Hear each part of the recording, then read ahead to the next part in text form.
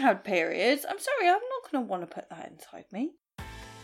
Hello and welcome to Great Culture, the podcast where three women drink wine, talk about feminism and pop culture. I'm Alex. I'm Kim. And I'm Sam. Hope you enjoy the episode. On this week's show, we're going to be talking about the book Sweetening the Pill, or How We Got Hooked on Hormonal Birth Control by Holly Grigg Spall. But before we get into the book, Kim, tell us about the wine we got this week. Yay, wine. And how it likes to open itself. Yeah, so we have some very special self-opening Prosecco. Just before we started recording this episode, we decided to record a new intro, and I'd sort of prepped the wine to open, and the cork popped out of its own accord, hit my ceiling, bounced back, nearly hit the window, and landed next to Alex's foot. So we nearly died. So we nearly died for you. So I hope you're grateful. We have tried something a little bit different. We've got two bottles of the same Prosecco. That is the 789 Prosecco by Mondelli. It's a vegan Prosecco. Classic Italian sparkling wine is fresh and fruity with a floral nose and flavours of soft peach and apricot combined with zesty citrus. What I'd like to do is, we're going to start by drinking the Prosecco as is, while we talk about the book a little bit, and the book, as a piece of literature rather than the message behind it. And then per the book and how it compares sort of natural birth control and natural hormone cycles to synthetic or adjusted hormone cycles via taking the birth control pill. After the break, we are going to add some alcoholic liqueurs to the Prosecco and see how that changes the flavour and how it, whether or not it improves it, or whether we prefer sweetens it, or sweetens one might it. say. Exactly, it's almost like you caught on. Oh my god! Love it! And yeah, we'll see what the difference is and which we like best. Good. Wow. Sound like a plan? Sounds wonderful. Cheers. Cheers. Prosecco. Prosecco. Fruity Prosecco, not very dry. Agreed. Fruity at the back of the throat as well. That's how I like it. Wouldn't be my first choice. I've had this Prosecco before and I got through a bottle and a half. On your own? Yeah. So what is the book about, Alex? Well, from the blurb, millions of healthy women take a powerful medication every day from their mid-teens to menopause, the pill.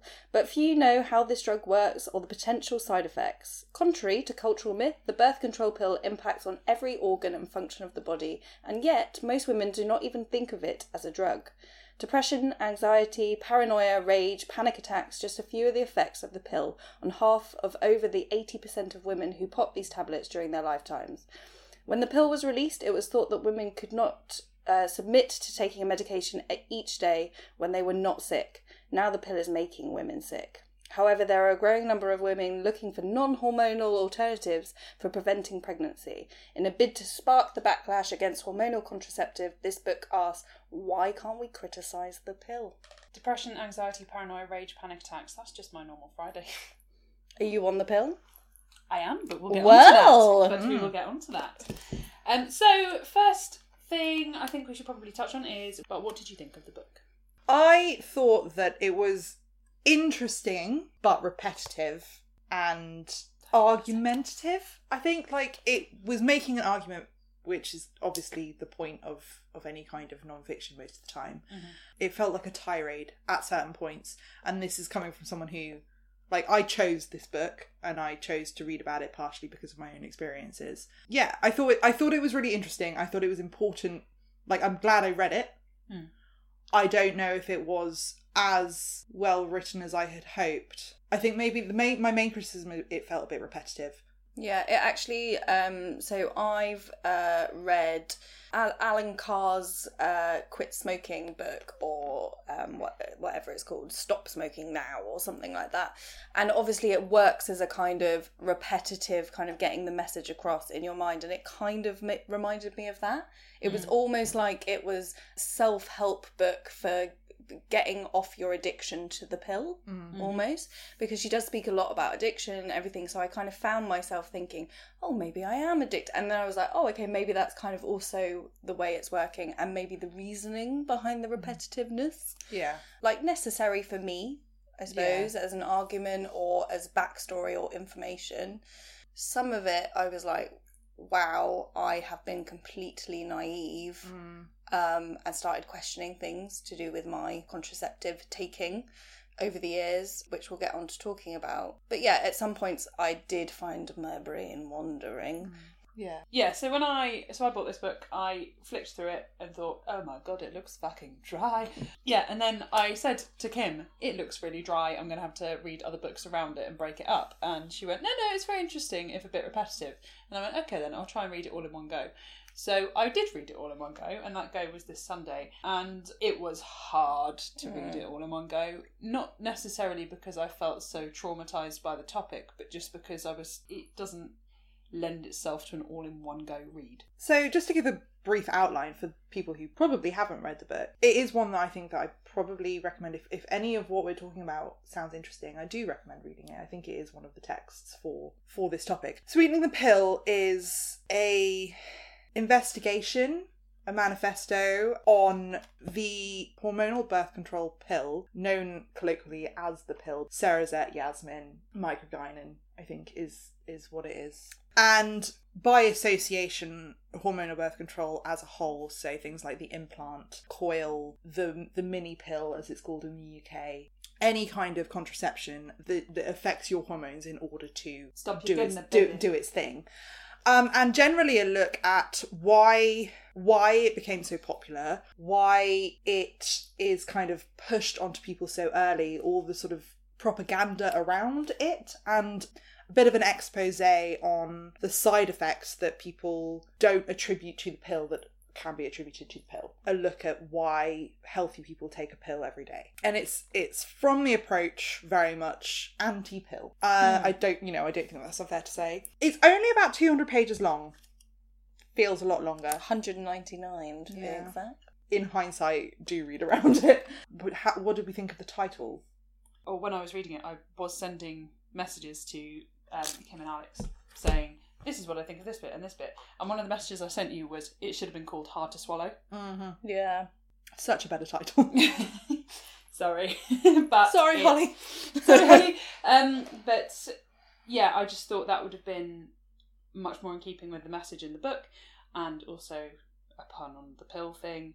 And I think it would have worked better, because Sweetening the Pill makes it sound like the book is talking about it trying to make the pill seem like a more attractive option, rather than... But maybe that's what she was getting at. She was saying that everyone's society is sweetening the pill. That's what she's referencing. This is, to me, reading that with no subject, with no it sounds context. Like the book could be Sweetening the Pill.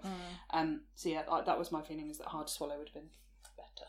I'm okay with it. I don't have any strong feelings either way. I think it's interesting that they chose a nice pink book, and we've spoken about this in the past. Yeah, I was going to mention that. Other questions that we normally ask are normally centred around fiction, but one of the questions that we always ask when we talk about memoirs and essays and that stuff is, why do we think the author chose to write this book? And I think that is probably the most interesting part of the argument around this book. But I also think it's very, very obvious. Yeah.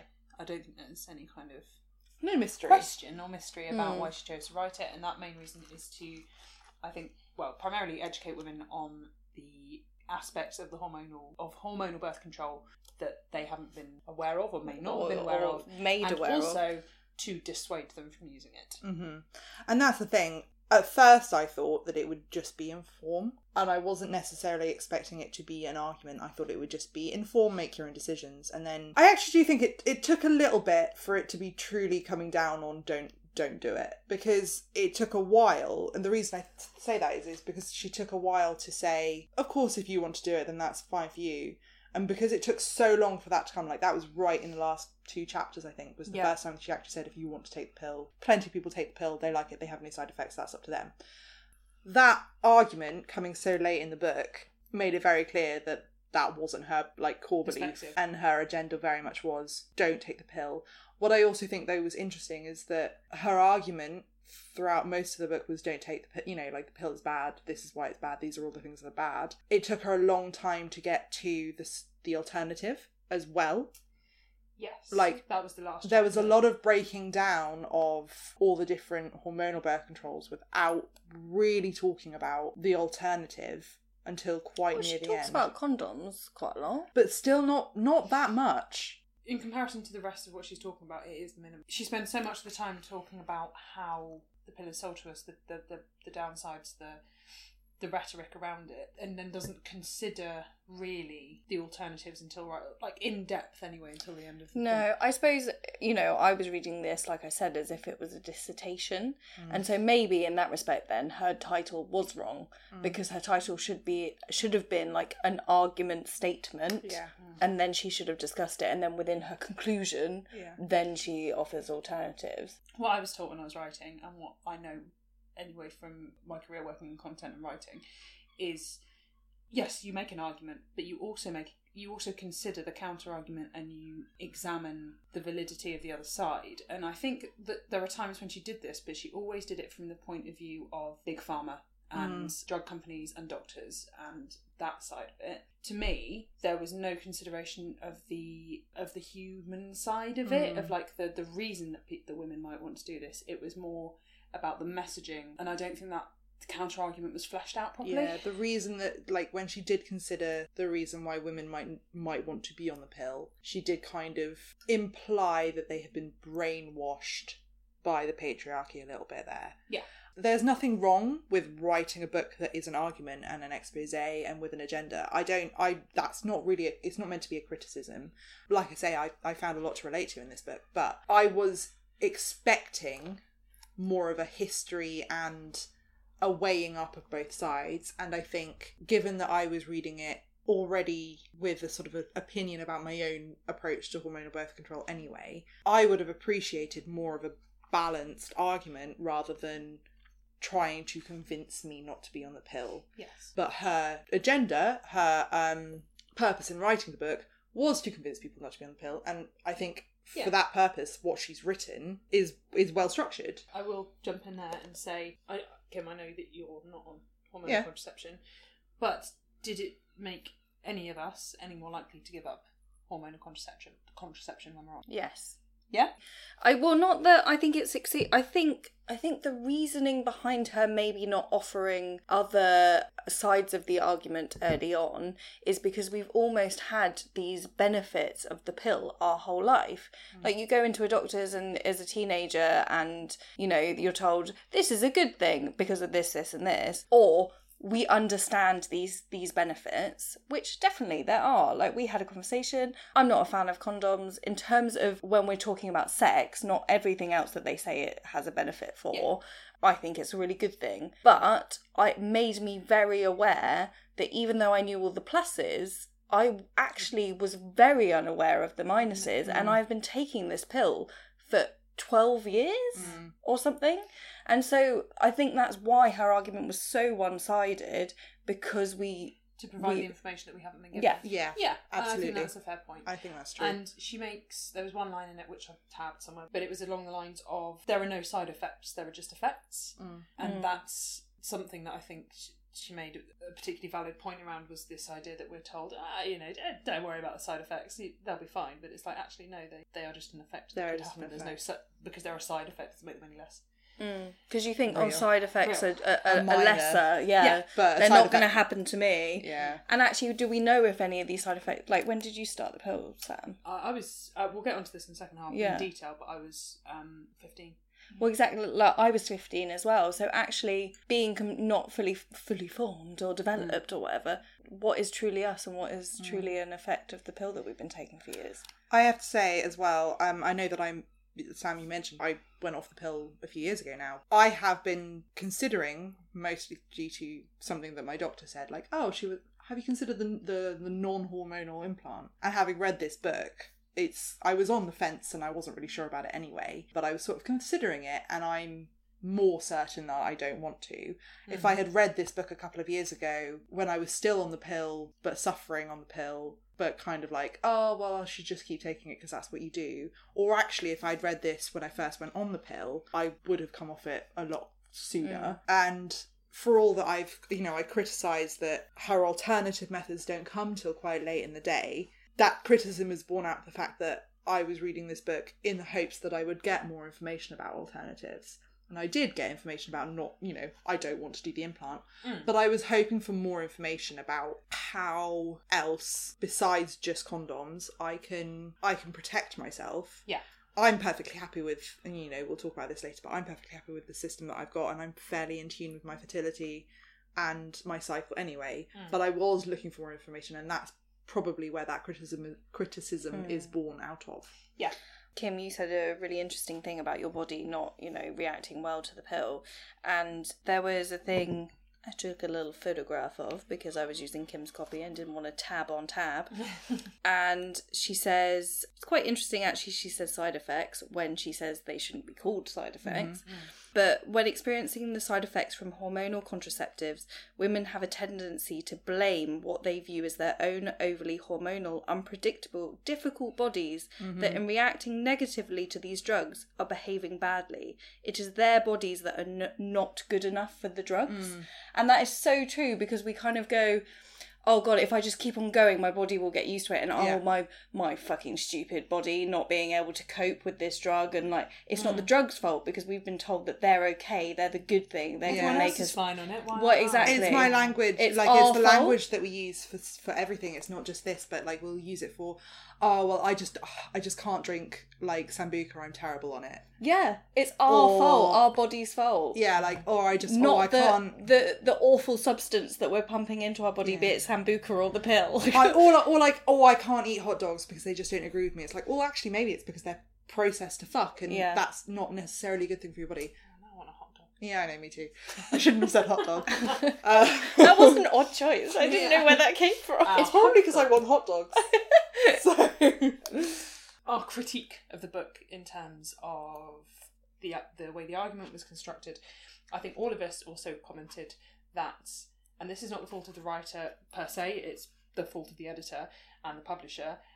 We've commented on the fact that there are grammatical errors in it and typos and things like that, which only undermine her argument, in my opinion. And with us being a bit grammar Nazi-ish, we obviously got a little bit preoccupied with that. Yeah. Yes, if the argument's not even spelled correctly, how can I take it seriously? Well, we've literally all worked in copy as well. Well, exactly. Yeah. But what are the positives that you saw in the book? I had a lot of positives about this book. The length was right. Frankly, any longer, and it wouldn't have been accessible. It looks accessible. It looks like an accessible book to read, to inform, and it is backed up by a lot of research that you can independently go look at.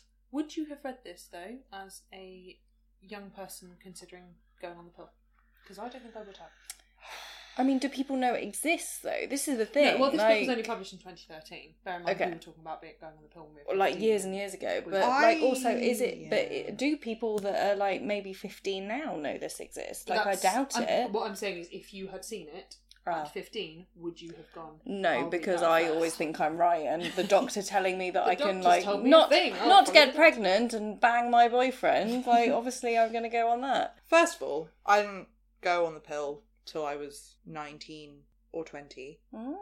I was never told that it would make me slim or give me bigger boobs. I was told that it was told that make you put on weight. Yeah. I was always told the exact opposite. But I think, would I have sought this book out? No. Would I have read it if it had been handed to me? Yes. I think extracts of it, or a book similar to this, or this kind of information, should be handed out in sex ed. Yeah, I agree. Yeah. We are 3 women from the UK reading this. The writer is also from the UK, but she is talking primarily about the US medical system because she lives there and she's married to an American man. Do you think that damages the argument, but do you think it made it harder for us to relate to? Because I certainly did. I found that she was speaking about, she talks quite a lot about the cosmetic appeal of being on the pill, and she actually harps on about that quite a lot. Yeah. As it's being sold as a wonder drug that'll make you slimmer and give you bigger tits and make your skin clear up. That's not part of the rhetoric in the UK. Yeah, and we don't see the adverts. We don't have adverts. Like we don't have. We're not sold the pushes, pill in the same way. Yeah. Apart from potentially doctors, we don't know. Yeah. No. Well, But even then, I don't know, because my doctor was like, "Well, you could go on Cerazette, or you could go on exactly the same thing, but called something else." Yeah.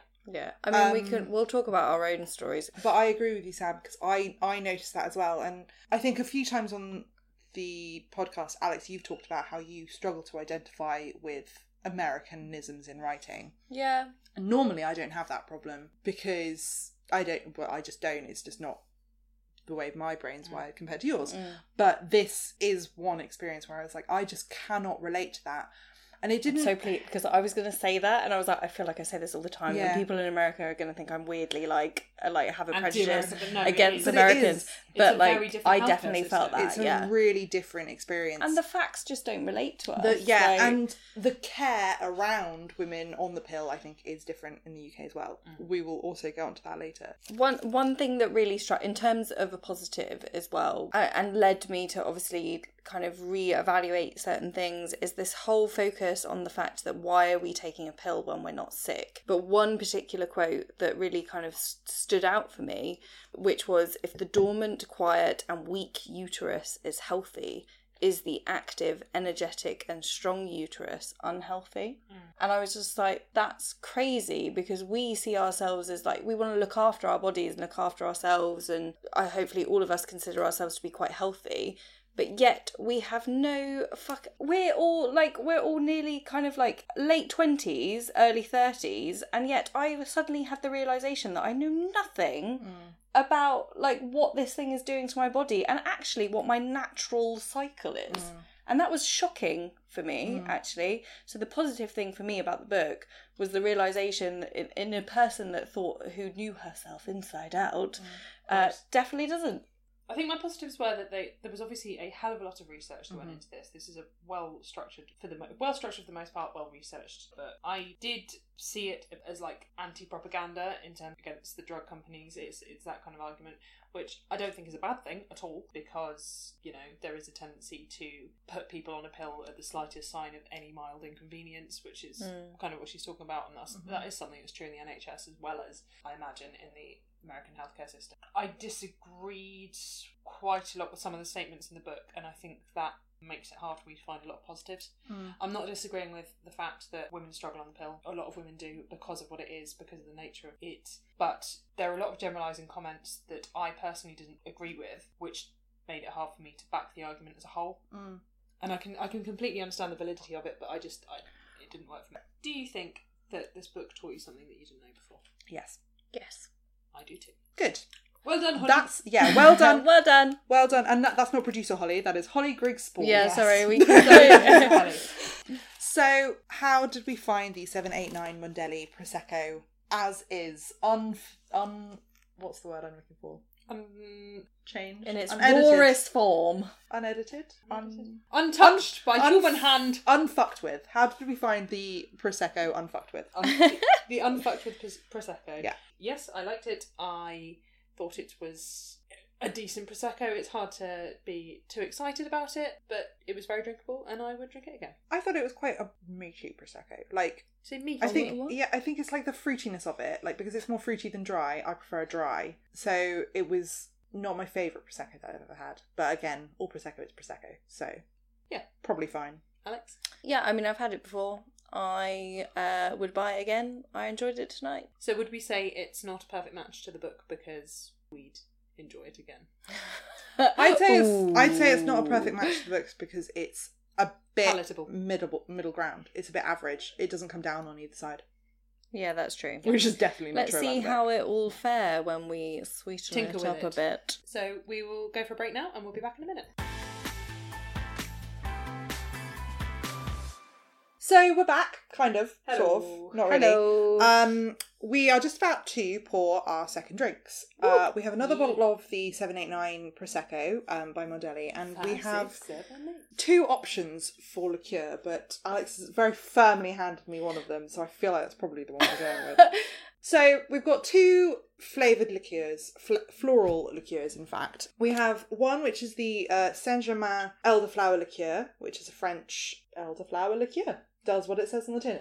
Yeah. It looks like something you'd get on the Orient Express. It is very Art Deco and fancy. I've had it in gin and tonics before, and I think it's that would work. really nice in gin and tonics. It's a bit more delicate than the other one, so I think we'll start with this one and then we'll move on to the other Good one. plan. All right. The second liqueur that we have is also a French liqueur, which is a Provence lavender liqueur called Lavande. Liqueur de Lavande Looks like by it's in- Manguin Distillery. Lavande is lavender in French. It's not called Lavande. Lavande! Une saveur florale et un soleil incontournable de la Provence, excellent et qui royal comme en cuisine. Excellent! My rough translation there is floral liqueur excellent in a Coeur Royale or with food. We're going to start with the elderflower liqueur. We'll get on to our first topic, and then when we move on to the lavender, I will interrupt us. Oh, that is sweet. I think if we'd had a drier Prosecco, that would be better. Yeah, it's quite sweet. It is definitely sweetening this Prosecco, It's like the sweetening book the pill, title. like- Yeah. I did put quite a hefty dose of it in as well. It's quite jammy. It is quite jammy. Just need some rosemary in it or something. Balance it out. I've got rosemary. Pop a sprig in my drink. That is better. Well done. You're welcome. So we sweetened the drink, and then we unsweetened it. savoured the drink. Herbed it. What can I say except it's better? So what are we going to call this cocktail? I feel like we should give it a name in honour of the book. Maybe Yasmin. Oh, yeah. Yasmin. Mind you, it doesn't make me feel depressed or enlarge my breasts. You wait until the morning. It enlarges your breasts if you put on weight. Which you By would if you drinking drink enough alcohol. of them. Oh, okay. So I'll drink No. shit tons of this, and then I'll feel depressed and have shit hot tits. Sounds great. Yeah. Shit hot tits. So, yeah, the Yasmin is what we have here. The Yasmin, yes. Our very first grape culture original cocktail. Cheers. Cheers. Cheers. Before we get into the side effects, would we all like to share our own experiences with hormonal contraception? Who's on it, who's not? Yes, who wants to go first? So, as mentioned previously, I went on the pill. I went on the pill. I mean, And then you went both. on the pill. Both. After I went on the pill. No, I went on the pill because I was in a very long-term relationship with my first boyfriend, and I was 15 years old, and it's the thing that you do. I consulted my mum. I was like, this is something I want to do, and she was like, that's obviously safer than just allowing my 15-year-old daughter to be in charge of like condoms or whatever it might be, which the book touches on quite a lot. And actually, this teenagers not really having a choice. And so I went to the doctors, I had all the checks. They were definitely up for the fact that I was choosing to go on the pill. I remember she also mentioned the injection, but in my kind of vanity as a 15-year-old girl, I remember my other friend went on the injection and did put on about like 2 stone. So I was like, no way, I'm just going to go on the pill.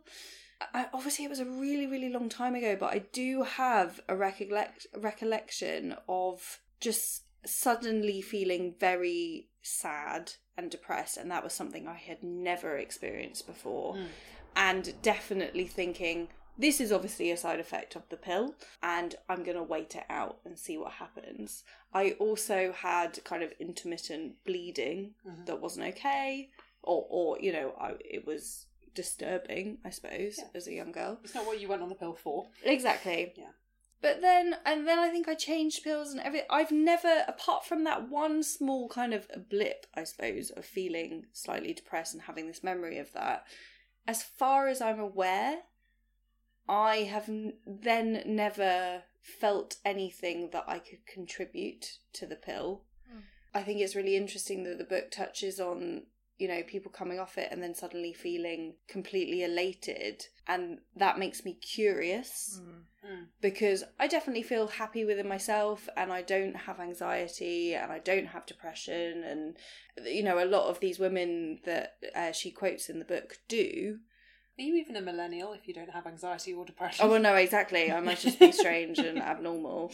You are a golden retriever, and that's golden fine. retriever. And we hope that you stay that way. Thank you. That sounds oddly threatening. Stay that way! We But hope weirdly, you stay that way. so 2 things. One, I remember basically I was really lazy as well and couldn't be bothered to keep on going to the doctors to get like my repeat prescription. So I have had bouts of being off the pill for like a couple of months at a time or whatever, and used other methods. And I went to the doctors to get my pill again once, and I'd been off it for probably about like 4 months. And the doctor actually said to me, because she said, why did you take a break? And I said, well, 1, I just haven't had time to come and get it. And 2, I thought maybe my body needed a break because I've been on it for years and years and years. And she went, no, your body is happier when it's on the pill. Oh, fuck off. I know. And at the time I was like, well, this is a doctor. She obviously knows what she's talking about. And like looking back on it, not just from reading this book, but obviously it sparked the memory. I'm like, fucking hell. Like, But she gave me no kind of backup for that or anything. And Didn't didn't examine that. Yeah. So me, as I think I was in my early 20s at the time, or maybe even like 19 or something, I was like, well, she's a doctor, she must know, so I should continue taking it till the end of time. Till my uterus shrills and falls Well, from my that's body. exactly, like, no one knows the massive long-term effects, really, Well, of there've it. been no Because studies. it evolves so much. Like, they Yeah. change the pill all the time, and we just trust that it's a safe thing that we're pumping into our body day in, day out. I will say that, you know, the book touches quite a lot on lowering sex drive. I think when I am on it, my sex drive is lower. So that is probably a side effect, or an effect I have noticed. I'm currently, weirdly, off it at the moment, not through choice. Again, just because I haven't got my act together and gone to the doctors to get it. So I've only been off it for probably like 3 weeks or something. And have you noticed any difference in that time? No, weirdly, I feel more foggy at the moment. But then I'm like, well, maybe from reading this, maybe it's because my body is like weaning itself off it. Because it is a chemical that I've been pumping into my body for years and years. So, Yeah. I don't know. So maybe I'm actually considering now waiting it out like for a couple of months to see if I feel any better. And having read this book, it will probably make you more aware of how you're feeling if you are feeling a certain way, because you'll be like, oh, I wonder if that's because of the thing. Well, yeah, because we never put it down to it because we've been on it for so many bloody years. No, true. So, yeah, so that's kind of in a nutshell my story. What about you, Sam? So I went onto the pill, like I said, when I was 15. Not my choice, my mother's choice. Oh, yes. What? How did that come about? Apparently, Mummy You're too thought- sexually active, take this pill. Mummy thought I was a big old hoe. No, my mum was like, I was with a boyfriend at the time, my first boyfriend who I was with for a number of years, like you, Alex. And I'd been with him for about a year, which when you're 15 is a long period of time. yeah. And my mum, we had this really awkward conversation. I remember we were sat side by side on a bench in the garden, and she was just like, I think you should go on the pill. And I was like, Out of nowhere, like this conversation. I can't remember the bill. Yeah, back. It okay, was, fair. You know, half my lifetime ago. And Oh gosh, that's crazy. yeah, isn't that depressing? And I was just like, and then she was like, sorry, I remember what it was like being 15, and I was like, Oh no. okay, didn't need that, thanks. So I went on the pill because of that. What to save awkwardness? Yeah, basically. Don't talk anymore. I'll take it. La la la la la la la, and then I went on the pill. I was originally put on the combined pill, which I think is the one you're on, Alex. You're on microgynon. Yes. Yeah. I was put on that, and then was taken off it quite quickly because I started getting migraines. And in the UK, we're told there's as we've said, there's a lot more healthcare around people being on the pill. I think not necessarily a shit ton, and not necessarily as much as there should be, but we are encouraged to check in regularly with doctors when we're on it. Yeah. Specifically around anything to do with blood pressure, which migraines are a symptom thereof, Yes, etc. exactly. And there has been the concern was that because there was a family history of strokes, that I shouldn't be on it, so I was taken off it. But they were like, rather than being taken off it completely, they went, "We'll put This you-" other one. Well, yeah, but they put me on the mini pill, which doesn't have estrogen, and estrogen is not. I'm not saying that the mini pill doesn't have its problems, but estrogen is the thing that is linked with most of the problems that are talked about in the book. Progesterone, which is the hormone that the mini pill either generates or contains. I don't know. Well, see, this is the thing. Like, neither of us know, and we pump our bodies full of it. But I can tell you exactly what it does, and that is, so the combined pill stops ovulation. It gives you this fake period every month if you stop, which is a weird, It's so weird. hangover to have in there. Yeah, basically stops you ovulating, stops you being able to get pregnant. The mini pill, you ovulate as normal, you take it all the way throughout your cycle. But what it does, and it's kind of grim, but, you know, hey, we're talking about wombs, is it creates a thicker mucus around the cervix so sperm can't get through. And it also adjusts the balance of the lining of the uterus so that if an egg is fertilised, it can't land. Implant. Weirdly, I knew about that more than the Than the pill one that you're on. I'm taking. Isn't that weird? It's so weird. Really weird. So I'm on that one, which kind of leaves my cycle just doing its own thing for the most part. I mean, I've always known, mine has always been, again, listeners, TMI is one of those days, but mine has always been exactly 28 days. Always comes on a Friday. Always in time to ruin the weekend. Without fail, even on the pill.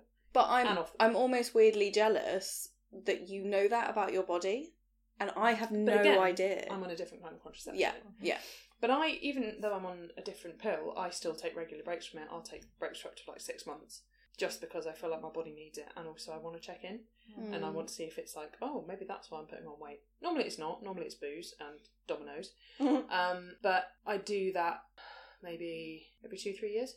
Okay, that's good. So I check in, and it doesn't have any adverse side effects for me, and it's fine. And to my knowledge, I've never been pregnant, so it does the job. So this is what I mean about the stories that she's talking about in the book being very, very different from my experiences, because she's not talking about the contraception I am on. She only very lightly glosses over it, and it means that a lot of the arguments she's talking about with regard to the cosmetic side of it and this idea of stopping periods being a Patriarchal construct. Yeah, exactly. That doesn't apply to me because I have periods as normal. To all intents and purposes, it's like I'm not on it, but obviously I am on it. Maybe I should look into yours actually. Well, because I mean, I'm sure it's got its drawbacks, but I've always yeah, done of really course. well with it. So. And I suppose the thing that from the book, what made me really, really aware is the fact that I am so unaware of my natural body and my natural cycle. And that's quite scary. And so actually what you're talking about is more attractive to me. Yeah. Because also, it's more natural, really. Yeah, it's more. It may be closer to the natural state, but also, as I just said, and as Kim just reacted, is the fact that I don't know what the drawbacks are. Because I that's true. Had I mean, and yeah. I have two things to talk about before I just give you, like, really quickly, just before I give you my sad story.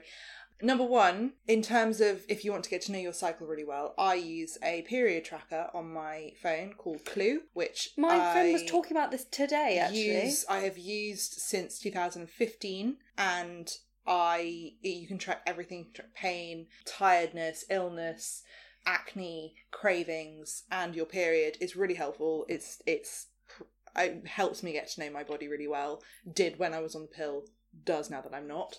The other thing was it was a comment on the book, which is that for all that it talks about hormonal birth control in the subtitle, it very much does, like you identified, Sam, hone in on the pill, the combined pill, and even more specifically, two types of that. Yeah. And that is another one of those things where it's like, good idea, interesting, could have been done better. So my history with the pill is quite different. First of all, I did also have an awkward chat with my mum when I had my high school boyfriend, which was pretty much, you can talk to me, right? Yeah. Do you need to go to the doctor? No. Cool. That's that. And then I called her from uni 3 years later, being like, Mum, I really need to speak to you. Can you answer the phone? And she didn't answer. She called me back and she was like, did you need to speak to me about sex? Oh God, how did she know? And I was like, no, I needed to speak to you about this recipe that I needed. I had a question about this recipe. I was like, I know about sex. I didn't go on the pill until I was about 19 or 20. I'm not sure exactly when, but it was in the first year of that relationship, which was between the time of 19 and 20. And I was on microgynon or Cerazette. I forget which one. They're the two kind of most common. They're the two most common in the UK combined pills, I think, for the time. And we're talking 2009, 2008, 2009. I shouldn't really have been on the combined pill because I have a history of migraines. My OP died of a stroke. We have heart disease in our family. Both my parents have high blood pressure. Didn't know shit all about this whilst I was at uni.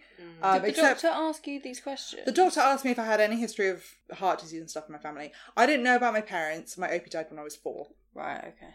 And I knew about the migraines, but I lied. Because give me contraception! Because you are taught at school that the combined pill is the best one, is the most effective, and I wanted that one. Yeah. So don't want to have babies, want to be independent woman. I was like, I can deal with a migraine. I thought, fuck it. And I hadn't had a migraine for years as well. So I was like, meh, but it was probably just like a blip. Yeah. Whilst I was on it during that relationship, I had bouts of depression, but I'd already had bouts of depression. The pill did not cause it, but it may have exacerbated it. One thing that did happen, and this is quite personal, but I lost interest in sex And I've always been, as we've mentioned, a bit more reserved about it. But I genuinely stopped realising that I didn't want it. And that caused problems in the relationship that I was in. And was, used against me. You're not interested. And it wasn't used against me in why have you lost interest? Is something going on? Is this also connected to the fact that you seem depressed or stressed or anything like that? It was just used as you're a shit girlfriend. Douchebag. Yes.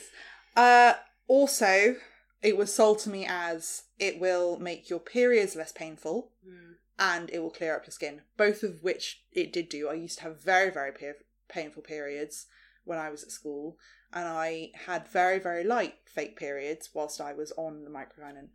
Then we broke up, for obvious reasons. I stayed on the pill after that relationship partially because I thought we were going to get back together.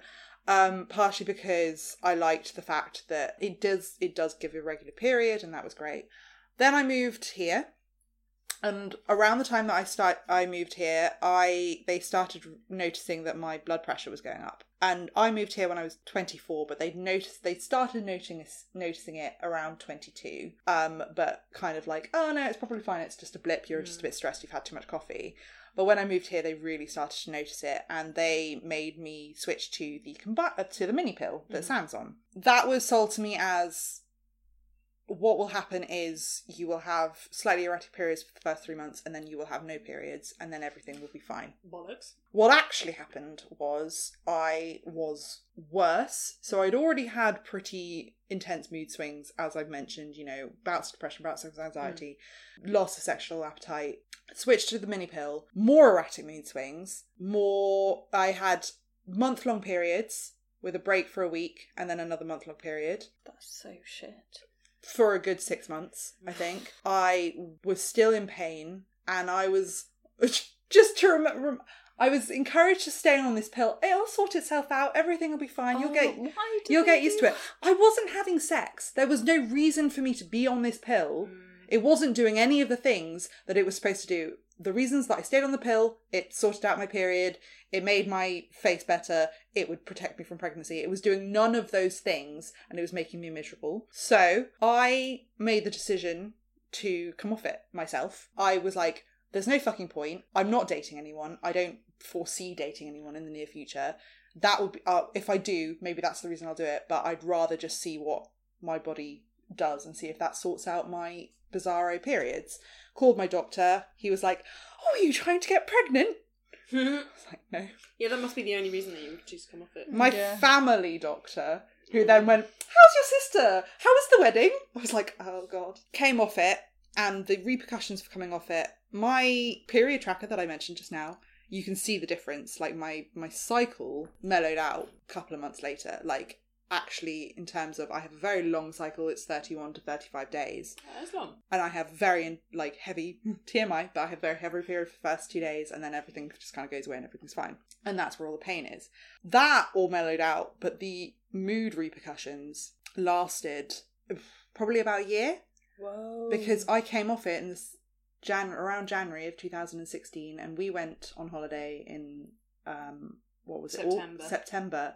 And I am sure that it was part of the breaking of that dam that the hormonal birth control had kept on me that made that bout of depression and anxiety that came around that holiday, was not caused by the holiday, but as you guys know, was leading up to and then came to a sort of a crux during the holiday, was partially because my body was still adjusting to the hormones. Gosh, and that's so that's crazy that it Yeah. affected you, and what it's doing to women. And that's one of the things that I found really difficult about the book, because she was like, after a couple of days I felt fine. I was like, bitch, please.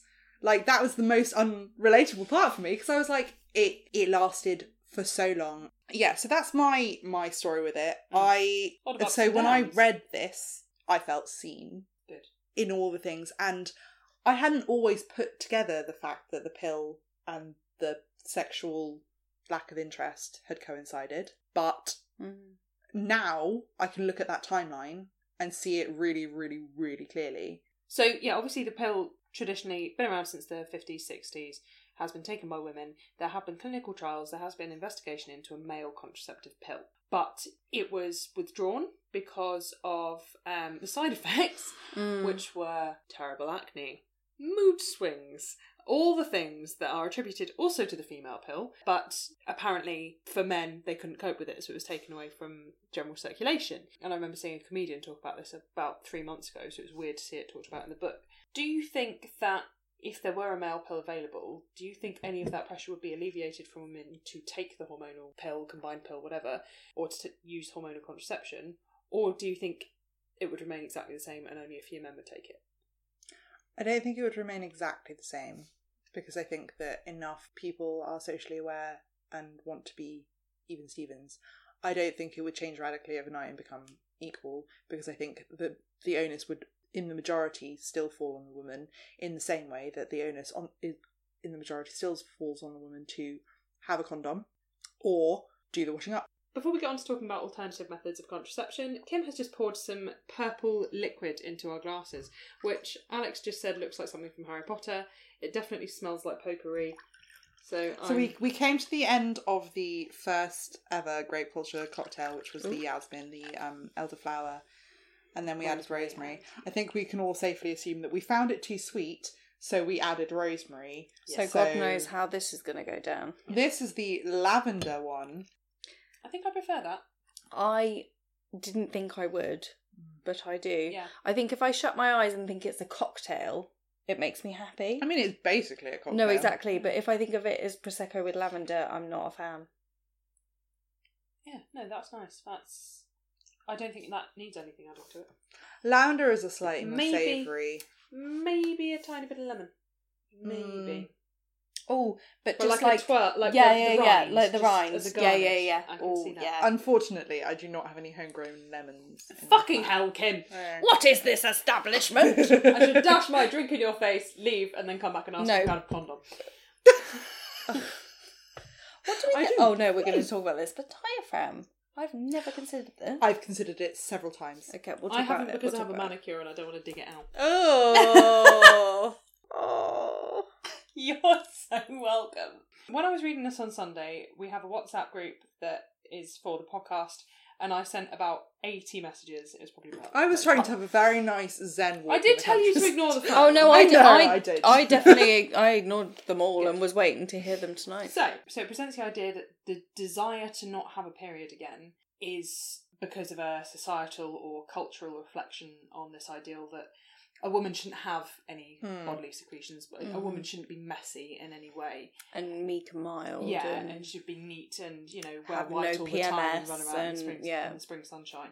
But it doesn't, and I think this touches on what we were talking about earlier, is it doesn't examine the fact that women might not want a period again, not because of society, not because someone's standing over our shoulder telling us it's dirty to have one, but because they hurt, They're hurt or and they're because hard. they're inconvenient, or because, you put on your nice underwear and then you get it all messed up because you're not expecting it. I completely agree, and that was, I think, the text that I was like, yes, because I agree with you that her argument that women don't want a period because it makes them more attractive just didn't gel rang with me. completely false, and I was like, no, periods are messy and painful, and I feel horrible when I'm on them.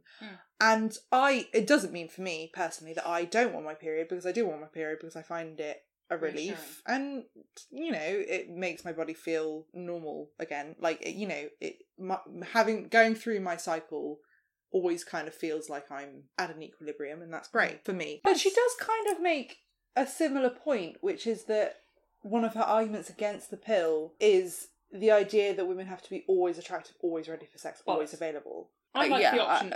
That's the thing I like about the pill, is I like the option of being able to have sex whenever the fuck I want. But her argument is the pressure to feel that way And is what keeps people in. Yeah, Because I her don't. issues, her input on sex and sexuality made me cross.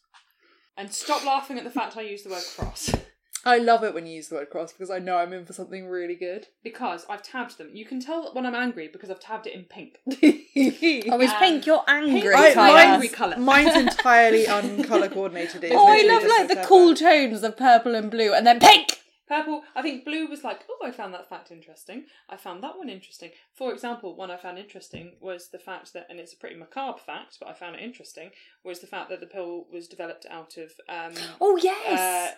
experiments by the Nazis on Jewish women in concentration camps to make them sterilise infertile, yeah. I found that Which really is interesting. fucking dark, yeah. but I didn't know it. I didn't know that either. So here are a couple of quotes from the book that I found irritating. Not feeling sexual could lead to a desire to look exaggeratedly sexual and to appear and behave very sexually in an act of overcompensation. Such a desire can be fulfilled in part through plastic surgery. As though you take the pill, your sex drive falls, you immediately try extra hard to look sexy because that's all you're worth, and then you resort to plastic surgery. Like this kind of... Yeah, it's a weird ladder. Yeah. Yeah, but it was very much like, oh, well, you know, if you don't feel sexy, then you're going to go and get a boob job. Like, there was no... Critical thinking, D. Yeah, yes, cause and effect. No. I suppose her point was just societal pressures to look a certain way, and then it led her to talk about that. But yes, it was a weird follow on. The other thing that really stuck out to me throughout the argument was that so much of the narrative around the pill, and I think this is true of our education around the pill, is the quote, it suggests that there are only 2 states in which young women can choose to live: on birth control pills or pregnant. Yeah. Yeah. And I was like, Yeah. when I read that, I was like, oh damn. Like, that's how I think of... Damn. That is how I think of sex education. And a point that she makes in the book that I did feel was really important and potentially something that I hadn't considered, because as much as I'm giving it the whole, I know my body, I've been on the pill like this, I do it all right, I have been on the pill on and off since I was 15. When I was younger, like Kim, I started my period at 10. So, whoa. Yeah, it was... Gosh. Yeah, I've had my period for 20 fucking years, so I know how she works. I went on the pill at 15. That is still a good length of time for your body to get used to stuff, because I was That's 5 years. Early. Yeah. But most people, like Alex, you said about, when did you... Like, I mean, I was in year 8, so I was like 13. 13. Like 2-3 years is not enough time for your body to get used to what it is. Yeah, exactly. Before you then start messing with hormones. And she makes this point of, like, we put girls on the pill very early before their body has had a chance to completely settle down, before, like, when it's going through all these changes. And I did think that was a really, really valid point that she made. Me too. And that's what shocked me, I think. Because we're so preoccupied as, like, don't have a baby! That, yeah. Yeah. And actually, like, I know this is sidetracking again, but it's still in the book. She talks about we're so fixated on teenagers not having babies that almost beyond their choice, like certain women from disadvantaged backgrounds or women that are maybe considered at a risk for like having babies when they're not ready, are almost given the injection. Like, and so a different contraception, but they're saying, we don't trust you on the pill. We're going to inject you with this thing so that you don't have rather than educating you about sex and this and what you to can do and your options, it's just going to be like, stab you. Shove a needle in you full of hormones so that you can't reproduce. So one of the criticisms that we had of the book was that she talks a lot about the evils of the pill, if you like, and not a hell of a lot about the alternatives and what people can do if they're looking to wean themselves off. So she talks quite a lot about getting to know your body naturally, and these workshops that are available where you can go and stare at another woman's cervix and observe the changes. And I don't know about you, but I didn't really find that an attractive prospect compared to popping a pill every month. Who has the fucking time? Who has the time? Also, you don't want to just be or like, the desire. Susan, I see you're 3 months away from the start of your cycle. Like, 3 months? Why would you be 3 months away? But that didn't seem like a viable prospect to me. But the other one she talks about is, so she talks about the use of condoms and spermicide. I have never used a spermicide in my life. No, me neither. Well, don't... Some condoms contain a mild spermicide. Oh, thank God you said that, because I thought I was going to say something really stupid there. No, that's true. No, some of them do. Not all of them do. It depends what you use, and... Could you just use spermicide? Is that not an option? It depends. On its own, it's one of the lowest. I was going to say approval ratings. That's not what I mean. Effectiveness. Rotten Tomatoes rating. On Rotten Tomatoes, spermicide gets Basically, 86%. I'm in the market for something that isn't the pill, that is like not a Okay. condom. So you're not in the market for. So you're looking to change from hormonal contraception. Yeah, I think Fine. so. There's the non-hormonal coil. I don't know about you, but I feel reluctant to get anything put in me that I can't take out myself. Yes, which is the whole reason I took the pill in the first place. Yes. Because I was like, I want to have the options to stop taking it if it And- doesn't agree with me. My doctor, when she recommended this to me, said it won't work for you if you have heavy periods or painful periods. But the copper coil is One option. It's an option. Another condoms. I'm just so. I mean, just no don't one is want condoms. psyched about condoms. They're fine. They're fine. So condoms are an option. Maybe just try switching up your regular brand. Mm-hmm. There's also, and this is something that's talked about in the book, like as a she pushes this as the main method, which I have a problem with. Mm-hmm. And it's the calendar method, which is based on knowing your most fertile times, based on taking your temperature. So there are certain times of the month that you can't get pregnant just because of biology. You should know this, you should chart this. But it involves taking your temperature every day, charting your vaginal secretions. Just mainly as a word thing rather than a biological thing. Secretions is awful. The withdrawal method, which is let's have sex, I'll pull out and spunk on your belly or wherever, is right. I have a problem with this method because it's pushed as being, I think it's something like 98.6 effective. It's Is it? on a par. It's on a par with condoms, but that is done correctly. Mm-hmm. Okay. And the phrase correctly carries a hell of a lot of leeway because Mm. that means you are relying on your partner to know exactly the moment when all hell is going to break loose. Depends It on how much also- they've had to drink as well. Yes, how much they've had to drink, how positions you're in, external stimuli, internal stimuli, whatever. There's a lot of things that can mess with that. And also, it's the fact that people go, oh, well, if you're having sex and he hasn't come, then you can't get pregnant. Wrong. Bullshit. False as a statement of fact. There is still minimal Pre-cum. sperm in pre-cum, but there is still sperm there, so you can get pregnant. So I have problems with people touting it as a method because it's it's not infallible. That's also true of, I mean, nothing is 100% effective. Mm. And Yeah. I think one of the things that I did appreciate about the book is that she talked about it in combination. So she talked about the calendar method in combination with the barrier method. Mm. I think the idea of the combination of methods is key, because I think what I remember of sex education at school, it was like the best thing to do is use the pill and the condom. Like that's like use them together every time. It protects you from STIs, gives you the best Yeah. chance of not Belt getting and pregnant. braces, I believe they're referred to it as. I've So, literally never heard that, but alright. But then, you know, I think most people who are having any kind of intercourse have their own combination of methods. Like some people will use condom and pill, sometimes people will use withdrawal pill fertility, some people will use implant and condom, or just implant but are, you know, fine with morning after pill and plan B as it's called, you know, as the brand is in America. And then there's the, I think you were probably going on to this, Sam, as an alternative method proposed in the book, and one that Alex and I have spoken about very briefly, is the diaphragm, Yeah. which I have looked into before I read this book, I've looked into since I read this book, I'm still genuinely considering. I'd like to know more about it. I really would. The NHS has a very informative page on it. Does it? But it's also considered such Or outdated. an outdated thing, which is weird because it's also probably a more sustainable method. You're not, That's part of the reason why I'm interested in it. it's, you know, you're not taking various hormonal supplements and then, which is what the pill essentially is, and then pissing it into the world. And you're not throwing out a latex Mm. Yeah, tube you're not every doing that. time.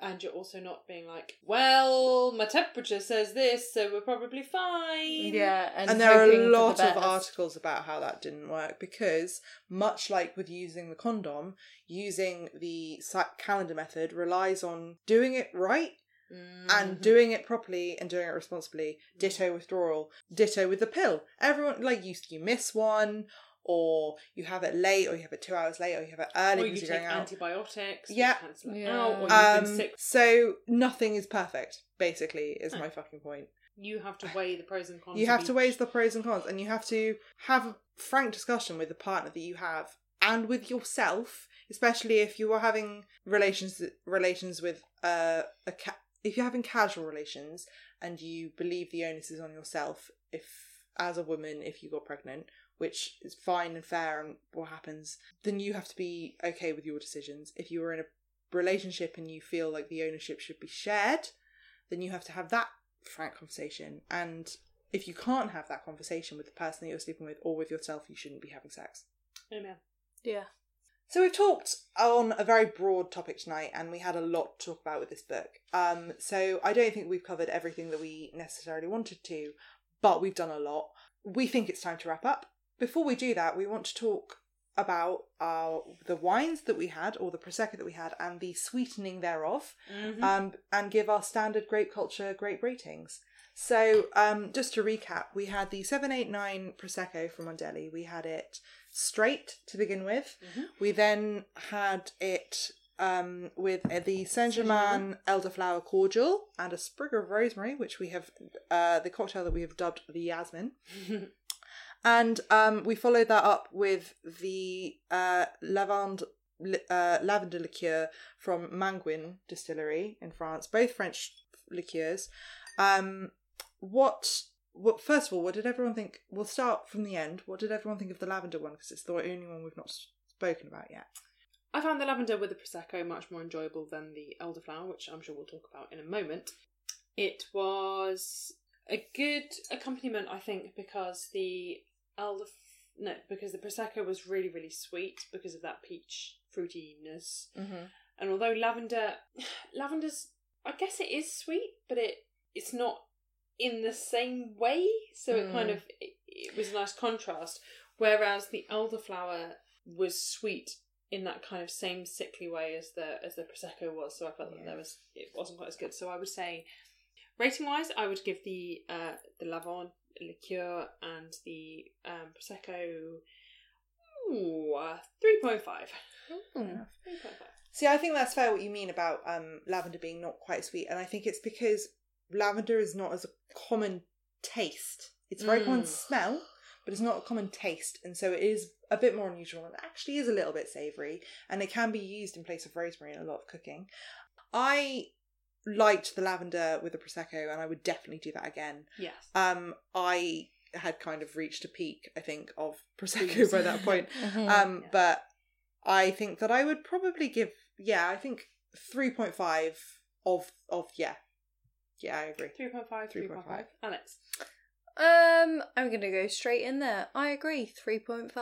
Nice. I enjoyed it. It was sweet and savoury, like we said. It was very palatable. Do we know of a name for lavender liqueur and Prosecco, or do we need to give that cocktail a name on its own? I don't know of one, but I made a lavender and Earl Grey gin once, and that was great. And for some reason, lavender as a general scent and smell and taste reminds me of Dorian Gray, so I kind of want to call it the Dorian. But that's my own mood. On the basis of that, I was going to pitch the Lady Grey. Nice. Ooh, Lady Grey. The Lady Grey is a tea with a very different Oh, taste. is it? Okay. Yeah, it's a very different taste. Let's go for the Dorian then. The Dorian. The Lady Grape. Lady Grey. The Lady Grape culture. Grape culture. The Lady Grape. The Lady Grape. I like the Lady Grape. The Lady Grape. I'll take I'm that. with The Lady Grape. Okay, Lady Grape. The Lady Grape. The Lady Grape and the Yasmin. The Lady Grape and the Yasmin. 3.5. So the second cocktail we had, the first actually, was the Yasmin, which was the elderflower liqueur with the Prosecco, and then with a couple of sprigs of rosemary in it. What did you guys think of that? What is your rating? On its own, without the rosemary, it was not great. And I think because like as I said, the prosecco that we chose was quite sweet, Yes. and the elderflower liqueur is quite sweet. I've had elderflower liqueur in gin. Gin is a more savoury taste. Well, gin is very... At least for me, the ones that I like. So it makes quite a nice contrast. I didn't like it on its own, but when you added the rosemary, first of all, I felt very fancy, and that made it better. So with the rosemary as the Yasmin as proper, 3.5 as well, I think. Ooh, 3.5 as well. Alex, how about you? I think, I agree with Kim, like, beforehand. Not so much. But when we added the rosemary, I'm gonna not go as high as a 3.5. Fair. I'm gonna go for a 3. Fair enough. Yes, I think with a bit longer for that rosemary to steep, because it got Oh yeah, that's true. better as it went. But the problem is we poured it and then we went, rosemary! And then we put a couple of leaves in and then went, let's continue drinking. I think if that were left to sit for a bit with some ice, some nice crushed ice, I would give it probably a 4, actually. I really enjoyed it. But because of the nature of the podcast and everything else, I'm going to give it... I will give it a 3.5 as well. I enjoyed it as much as the lavender. Yeah. Once we had the rosemary in. And the Prosecco on its own. What do we think? Yeah, 3. 3's across the board. So, Sweetening the Pill is the name of the book. Again, by Holly Grigg Spall. We have to give our usual Grape Culture rating out of 5. So I completely understand that someone's own experiences may not be relatable to yours, and that doesn't make them any less valid. However, I feel like the treatment of your own experiences as the only experience does make your experiences less valid, because you're not acknowledging other people, which is why I didn't relate to the book and why I found it difficult to acknowledge the arguments. Not acknowledge, but engage with, yeah. I suppose. So I am going to give the book a 2 out of 5. Okay. Alex? It's weird because it has come at a time where I'm accidentally on a break from my pill, so I suppose I was more open to hear about her argument, and most of it, although be it like some of it's quite American, stuff like that, like a lot of it did relate to me and was an awakening that I hadn't expected to feel because I wasn't aware of it, and I shook myself that I was like, shit, I wasn't aware of all this stuff that has been happening in my body and I've been putting in my body. But at the same time, I wasn't engaged in the book as I might have been for various other reasons. I think I'm going to give it a 2.5. 2.5. Middle of the road. Middle of the road. I think I might actually question my pill-taking choices. Yeah, and it's obviously had an impact on your perception. Yeah, it has. Of hormonal contraception, which is... But it's not a groundbreaking book for me. So I personally feel like the book itself, the message and what it's being talked about and the research and the argument was all very important and powerful and a little bit groundbreaking and definitely eye-opening for me. And for that, I really, really appreciate this book. I think it's quite difficult sometimes to rate a book where you don't necessarily agree with how it's written, but you do agree with what was written. There are a lot of messages in it that I didn't fully agree with, but there was, given by the amount of tabs that I had, the fact that I wanted to talk about it, the how much I saw myself in it, I really, really, really did appreciate this book. But it had a lot of flaws in it, and it was a bit of a slog to get through because of that, which is also true of a lot of non-fiction. Yeah. So I found it very hard to rate this when I finished reading it, and I find it still very hard to rate this. I'm somewhere between a 3 and 3.5. I think that I will give it a 3, which, as we know from previous things, is my rating for good, would recommend it to the right person. So thank you for listening to this episode tonight. If you would like to get in touch with us on social media, we are on Instagram, we are at Grape Culture Podcast. We are on Twitter at Grape Culture Pod. So don't forget to come back in 2 weeks when we're going to have a brand new episode for you. But until then, thank you very much for listening and good night. Bye. Bye.